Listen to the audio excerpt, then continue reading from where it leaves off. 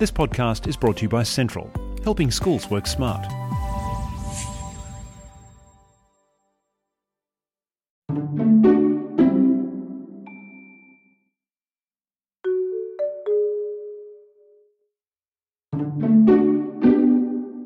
I'm Colin Klupik, and you're listening to Central Station.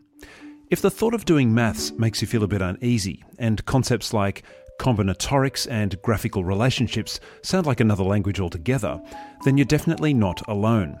But thankfully, my guest today is doing his bit to help the world understand complex mathematics more easily.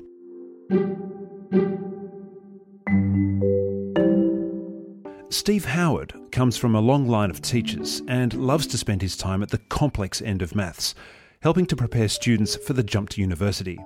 But he also loves to help teachers and is a presenter of teacher professional development courses for TTA, or Teacher Training Australia.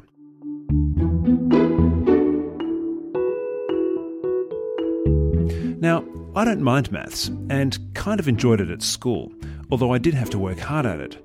And this is something that Steve spends a lot of his time convincing his students of as well. They need to work hard at it. I started by asking Steve something that wouldn't frighten me too much, like, what is a real mathematician anyway?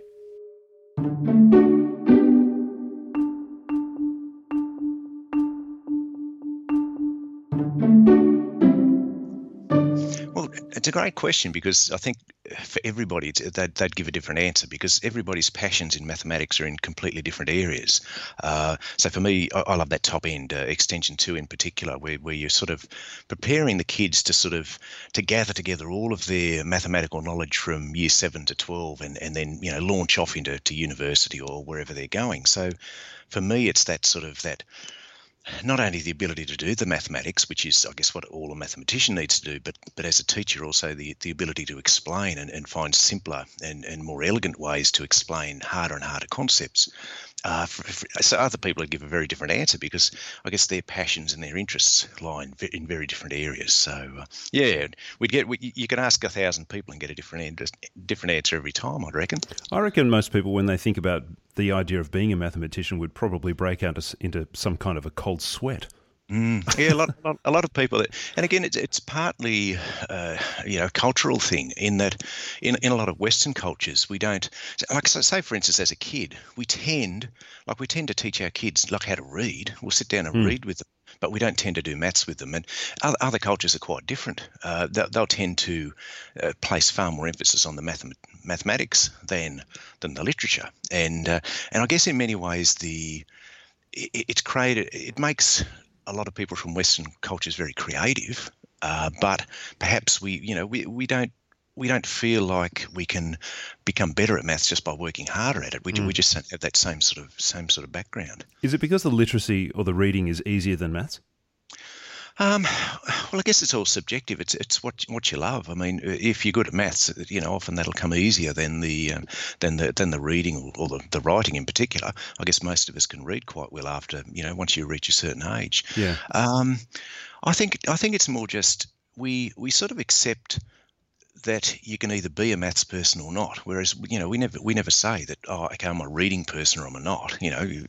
If somebody said that to you, you just say, well, read some more. But we never say to somebody who says, oh, they're no good at maths, do some more maths.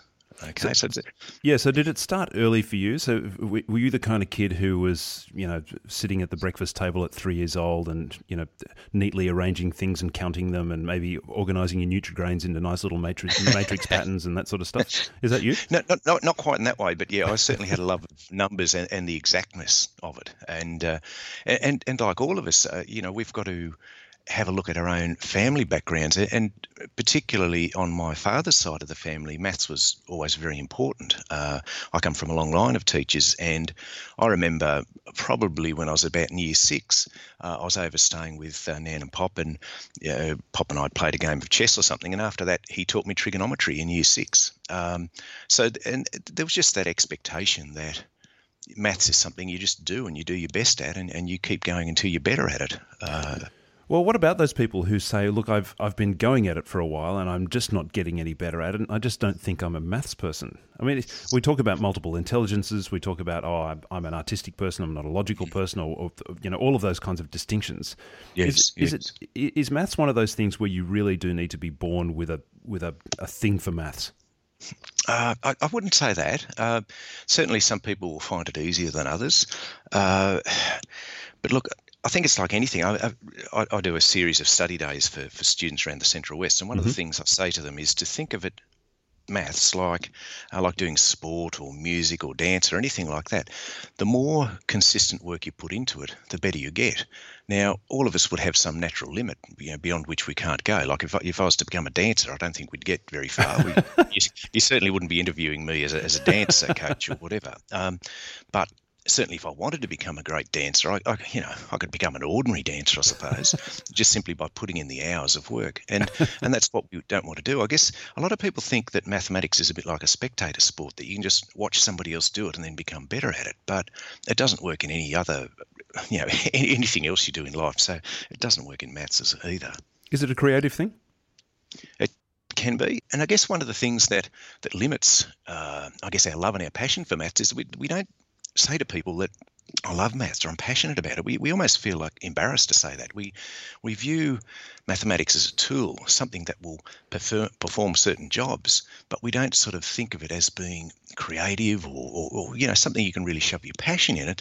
And in many ways, it's a bit like thinking about all the tools you've got in your shed. Each individual tool itself is just, fairly banal and pointless. But you think of the great creative things you could do with a set of woodworking tools or any of your other tools. And maths is the same. It can take you into these great theoretical worlds or these great practical worlds. So I think in many ways you're only limited by your own skill set to start with. You've got to have all those basics of algebra, etc., down pat first before you can move on. But you can create these great, incredible structures, and quite often they can be just in the mind. But a bit like reading a sci-fi book or something or other. Something doesn't need to exist to be beautiful in and of itself. Sure. Now, these structures that you talk about and these theoretical things that you create, I mean, when you bring that to young people, is that a hard sell? As in, hi kids, let me tell you about this great thing I've got in my mind, and it's really amazing, and actually it's kind of hard to work out because there's some pretty complex stuff involved, but you're going to love it.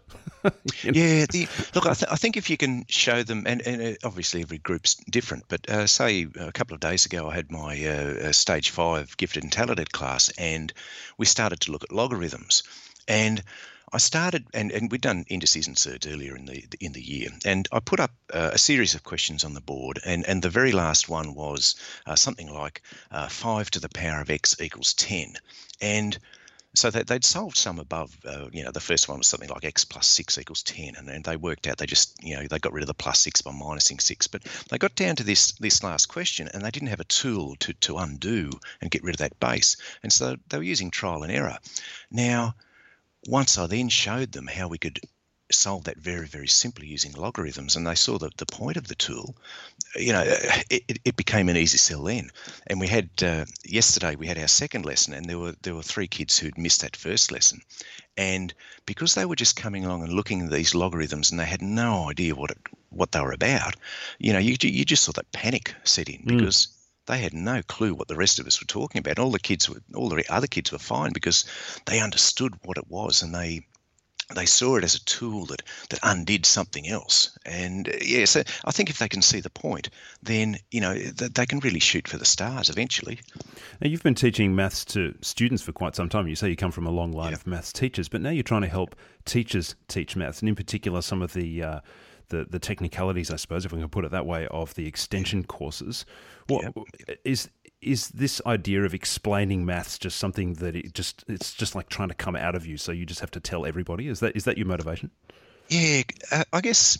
So one of the great the great things about being able to put all our work on computers these days is, like, if you go back 10, 12 years, something like that, like I was still using a chalkboard, probably. Nice. About 13 years ago, I was still using a chalkboard. And you think what happens at the end of when you filled each chalkboard, you just rub it out and all your work's gone, and you've got to reinvent it again.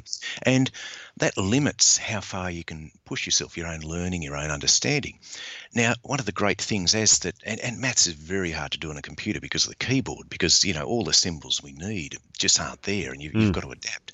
And so that's why, maths teachers just hate having to type up a test or anything like that.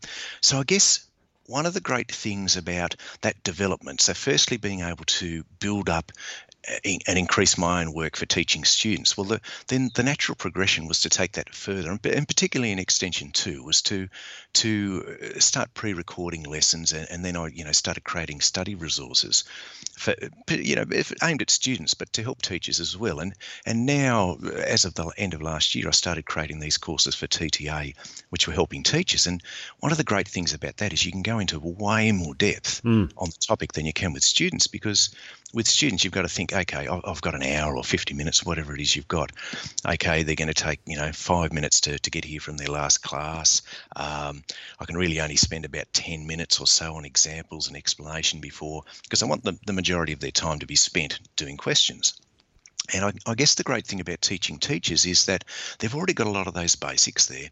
And so you can go into the content in a lot greater depth. So instead of, say, having 2 or 3 examples, you can go through 8 or 10. And you can get into some really deep discussions and really show them the pressure points. So are you talking to them about, like in your courses, are you talking to them about the nature of teaching maths, or are you actually talking about the maths itself? Are you actually delving deeper into the mathematical problems, or are we talking about pedagogy? Yeah. So my particular focus is the maths itself. Okay. So there are other courses that tend to look at ways to teach maths, but I'll have a look at a topic. So for instance, at the moment I'm working on proofs and vectors for Extension 1 and 2, yeah.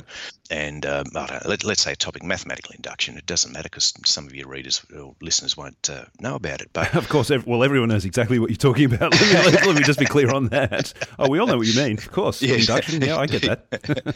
And the important thing is delving through and finding every single question type that teachers could come across and explaining the pressure points in each one. So it's really providing teachers with the skills to understand the work themselves, so that if they come across a question in the textbook, or if one of their students says, oh, hang on, I don't get this, what's going on, they've got the background knowledge to be able to answer that question, and that confidence to answer the question. So I guess that's where my passion comes in, rather than from the, finding different ways to teach it. It's just the pure content.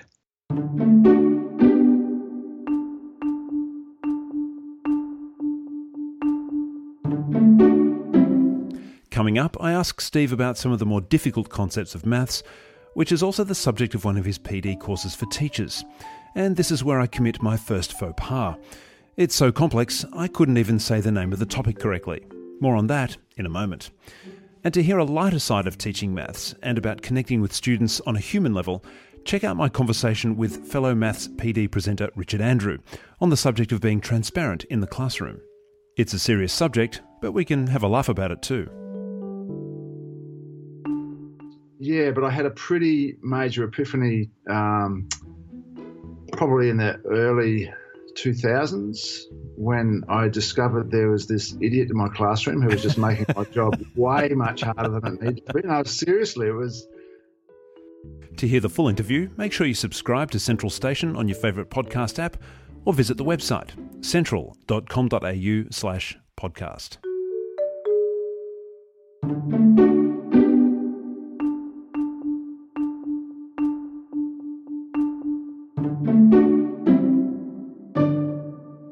I've been having a look through some of your content, and there's one word that I have to think very hard about before I say it, because I think I'm going to say it incorrectly, but it's combinatorics. Is that how you say it? Combinatorics, I think, is the combinatorics. Yes. we used to call it permutations and combinations, or perms and coms, to say. Yes, I guess combinatorics is the more overarching term that's used elsewhere. Well, pardon me. So I looked at that and I thought, yeah, okay, you're starting to lose me here. Hook me in with that concept. Well, firstly, to give you an idea, when the blurbs about the new syllabuses came out, the blurb from NISA was that it was a new topic, just simply because the name had changed. So it wasn't just one or two getting confused. Wow, I could change my name and become a whole new person. Yes, exactly. Well, I guess combinatorics is look, some maths teachers hate it because it's such a variable topic. It's all about logic, and each individual question, once somebody explains to you how to work it out, it's quite straightforward. But it's probably the topic which has the greatest amount of variation in questions, because most other topics, there's three or four different ways you can ask a particular topic, or cover that dot point. But look, there's an almost endless number of questions, and the sort of questions they are might be something like, okay, your name's Colin. How many different ways could we arrange the letters C, O, L, I, and N in a row? And then we look, okay, well, how many ways can we arrange it in a circle? And then we go on to have a look at, okay, well, what about Steve? My name, well, there's two E's. How does that change it? And we need to create simple logical structures to remove any double counting. And the questions get much more advanced than that. But in many ways, I think it's been the most popular course I've put up so far, because even though a lot of its previous content, a lot of the textbooks don't explain it particularly well. Now, some of the methods they use, I use completely different methods, and I think that they're a lot simpler and people can understand it a lot more easily. So if it's a question of logic, or if the overarching theme of that is logic, how would you explain to someone like me, or perhaps any of the other listeners? Of course, all of the other listeners know a lot more about maths than I do. Well, actually, we all know what you're talking about, of course. Let's just remember that. But assuming that there are some people who don't understand that concept, and we are talking about the overall concept of logic, how do you then describe or give an example as to how that is useful in life? As in, okay, here's the concept and here's the end result of where that goes. Firstly, I'd start with a more general concept that the more you can think clearly and logically, then I should have said the more easily you can write down on paper clearly and logically what you're thinking, then the more logical and clearer your thought becomes, unlike what I'm just raving on about now. That's what I say. And it's so that whole concept of writing out an argument clearly and logically so that your audience can understand you is massively important, because so many people are good at maths, but they're absolute rubbish at explaining things. And so trying to look at any of those proof and reasoning topics, including logic, where we're trying to convince somebody of something and explain it as simply as possible, just those communication skills are massively important. And so I'd start with that. Now, with the with our example there of so arranging the letters of Colin, for instance. Mm-hmm. That starts at a fairly basic level, and we can take that much further. Say for instance, now this probably won't go out until after my year 12s have done their trials, so I'll have to generalise this a bit. But a question I made up, I've got two boys sitting Extension 2 next week, and one of the questions involves mixing the letters of their first names together. Now, some of those are vowels, some are consonants, and then we have a look at, they play this theoretical game where they pick one of the letters out of the hat, and if it's a vowel, they turn one way. If it's a consonant, they turn another. And the question's based on that. Now, again, still quite a theoretical problem, but we then have a look at, how do we remove multiple counting when we don't want to count the same thing twice? It actually has quite a number of practical applications, but it's a fascinating way of, and this is why I think a lot of maths teachers hate it, because until you understand it, it can be incredibly frustrating, because you come across another question and you're saying, I don't know how to approach it. So when we talk about, like you say, you've got students who are sitting their trials soon, and I guess the extension courses, they sit their trials a lot sooner than other students. Is that how that works? as in the ones who are doing the kind of the outlier courses? No, they all set it together. Just actually happens to be the last year that we're going to be doing it at our school. Oh, okay, right. So we've been doing, some schools do it earlier for various reasons. Looking forward to the future. Then I was at a conference the other day where I was listening to a gentleman talking about the future of education and what the trends are and where it's all going, and he was making comment about some of the largest education platforms or providers or services or things, the Internet of Things, suggesting that classrooms were becoming less and less relevant. How do you see that working? Well, I think that, there are various trends that go along, and they'll go along for a while, but we shouldn't look at some of these trends as continuing forever. They sort of be a phase until people react against them, and I think fundamentally life is about people and about the interactions between people. So, we look at these these fancy ideas, and one of the things that that causes big issues, and which I think is only a temporary phase, is the amount of computers we're using in classrooms. Yeah. Especially with mathematics, pen and paper is king. They're just the way the brain operates, and it's those human interactions that you get between a student and a teacher, which are massively important. So it's those human interactions which are so important, and that's why classrooms in some form will never go away, because it's that a slightly younger person looking at somebody a bit older than them and trying to get some wisdom from them while still making their own path in the world. And so mathematics is only part of that, of what, how do you become a good human being? That's a part of what we are all about as well. I was looking at some figures recently about the number of students actually doing maths, and this is a New South Wales number. This comes from the NESA media guides. Broadly speaking, back in 1995, around about 92% of candidates doing the HSC were studying maths. Fast forward to 2016, and the numbers dropped down to about 75%. So there's only 1 in 4 students are saying, "Sorry, I'm not interested anymore." Have you got what's your perspective on that? Well, firstly, this is the old case of lies, damned lies, and statistics, because there are 2 other important changes that have occurred over that time that have been completely ignored when you get these sort of articles. The first is we had the Rudd government forcing more students who'd probably be better off dropping out of school and going to TAFE or just getting a job. They're forced to stay at school.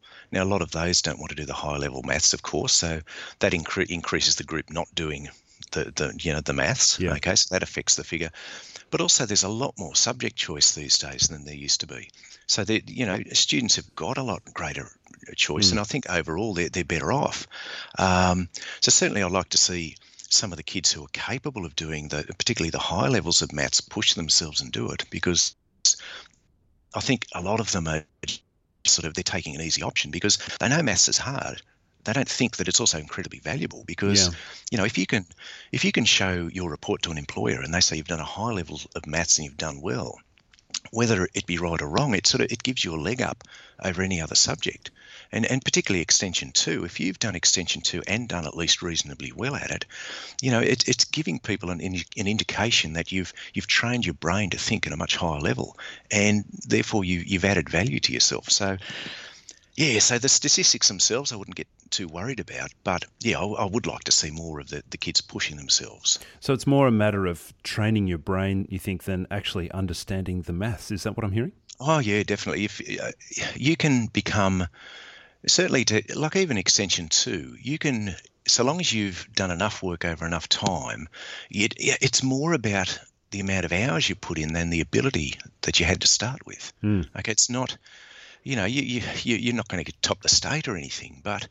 you can certainly go a lot further than you think you can. And it's the same with any subject. If I wasn't a particularly great English student relatively, but if I'd put in more effort, I would have become better at it. Yeah, sure. So the decline that we talk about, and it's often grouped together with the STEM argument, are you the sort of person who would say, well, look, because we have choice, it's better off that students choose what they want to do? Or would you say, well, actually, the choice that we're offering students may not necessarily be as helpful as we think it is, because maths is actually really valuable and we should be encouraging students to do more maths?